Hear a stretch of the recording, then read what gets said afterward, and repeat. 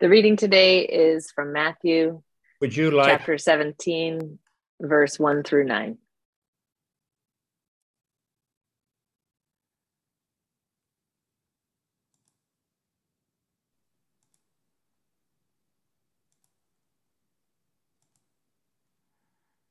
"6 days later, Jesus took with him Peter and James and his brother John and led them up a high mountain by themselves.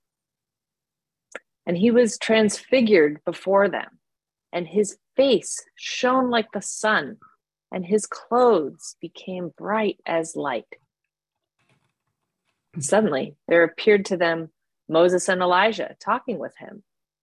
Then Peter said to Jesus, 'Lord, it is good for us to be here. If you wish, I will set up 3 tents here, one for you, one for Moses, and one for Elijah.' While he was still speaking, suddenly a bright cloud overshadowed them, and a voice from the cloud said, 'This is my son, the beloved. With him I am well pleased. Listen to him.' When the disciples heard this, they fell to the ground and were overcome by fear. But Jesus came and touched them, saying, 'Get up and do not be afraid.' And when they raised their eyes, they saw no one except Jesus himself alone. As they were coming down the mountain, Jesus ordered them, 'Tell no one about the vision until after the Son of Man has been raised from the dead.'" The word of God for the people of God. Be to God. Let's pray.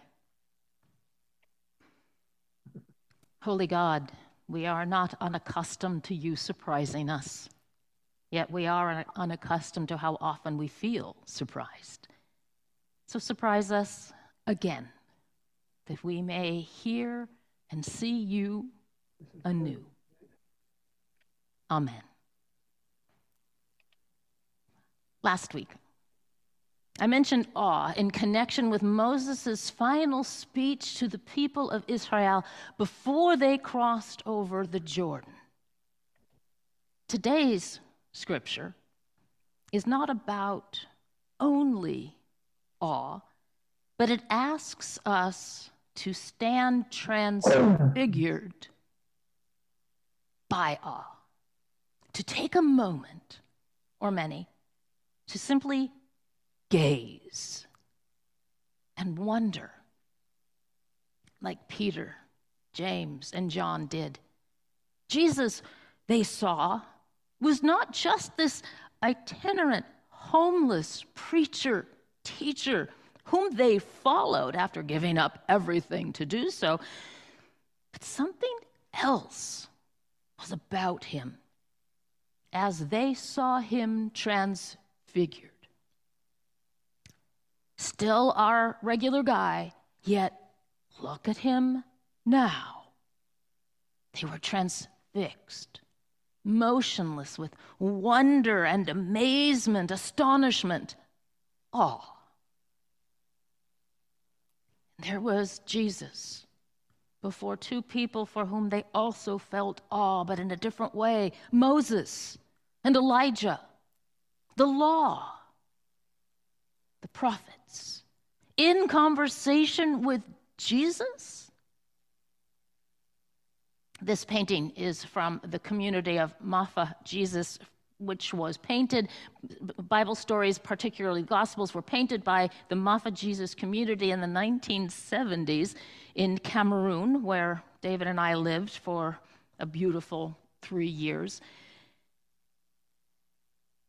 And the painting depicts the awe, not just of the disciples, but of the law and the prophets, Moses and Elijah, in awe of Jesus of Nazareth.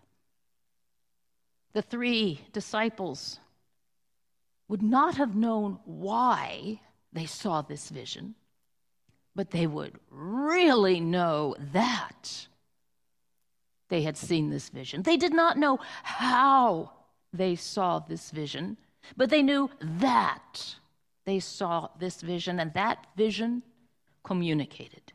They were transfixed.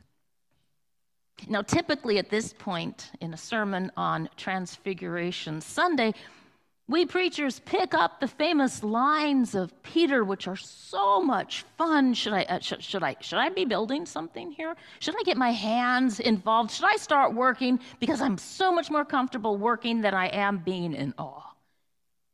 But I wasn't even supposed to include that part. I did the preacher fail there. I have preached this dialogue for years, but I will not do so today. Instead,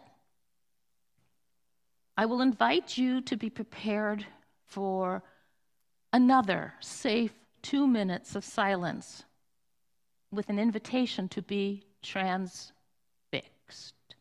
In the silence, find the opportunity to consider what it's like, not just for Peter, James, and John, but for you to also be transfixed. Focus just on the Creator, God, who loves you. In preparation, because regretfully I'm still the preacher, I will offer a few more words, not an explanation, but a few words on the power of impermanence through art. The transfiguration of Jesus is momentary, perhaps 2 minutes, perhaps 10 minutes, perhaps an hour, perhaps seconds, I don't know. It is intentionally impermanent as a holy pause. Stop everything else. Put your work down. Put your mind at work to rest. And just have an opportunity to consider how God works in our lives.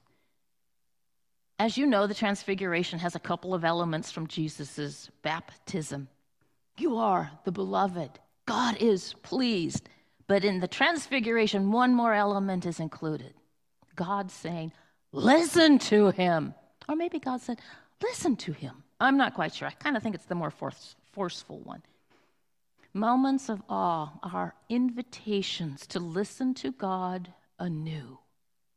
Listen. Stop for a moment just to be transfixed.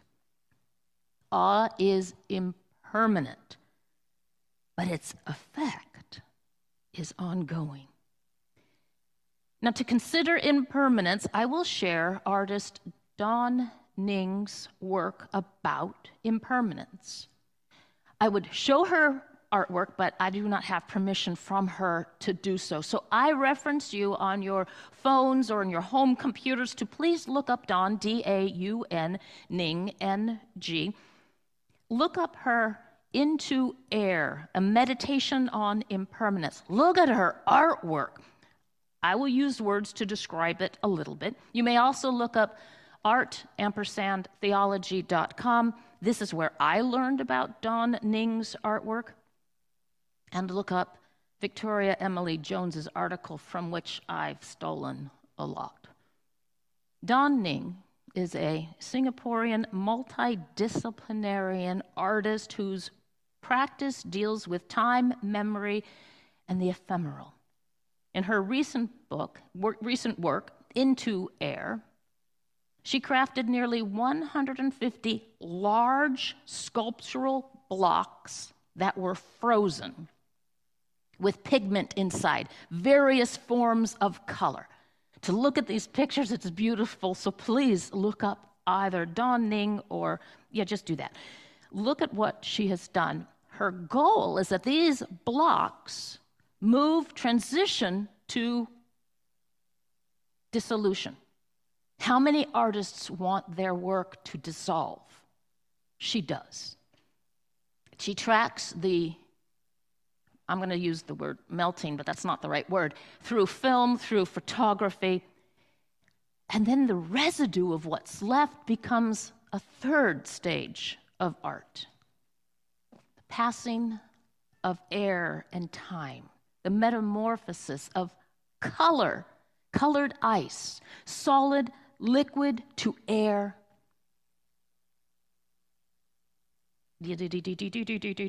Her work first started in a derelict ship factory in Singapore, but was discovered not just for the beauty of the blocks she created, they were 132 pounds, But the transition from what looks like solid and the metamorphosis to what became permanent art.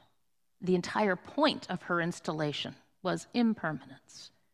This large piece of 132 pounds becomes a record.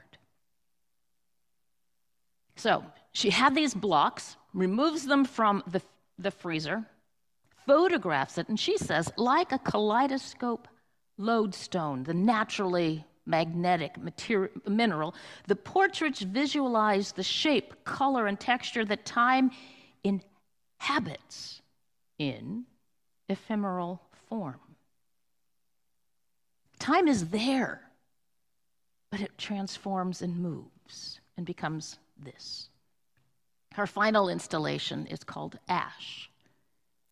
The paintings, which she calls Ash, were created from the change, the dissolution of these blocks into something she can put fine paper on, and it dries, and you can see what came out of the block. Liquid remains of each melted pigment block with a large sheet of canvas-like paper. Then the liquid evaporates through it, creating a marbled texture. And it didn't start that way. That's the point of impermanence. It was here, and then it became this, and all of those transitions are art. 3 stages bring us to awe. Impermanence leaves its mark, and the transfiguration is impermanent, and it leaves its mark. So let's touch it. I give you 2 minutes of silence, for awe lasts for just a period, and then it dissipates right into you.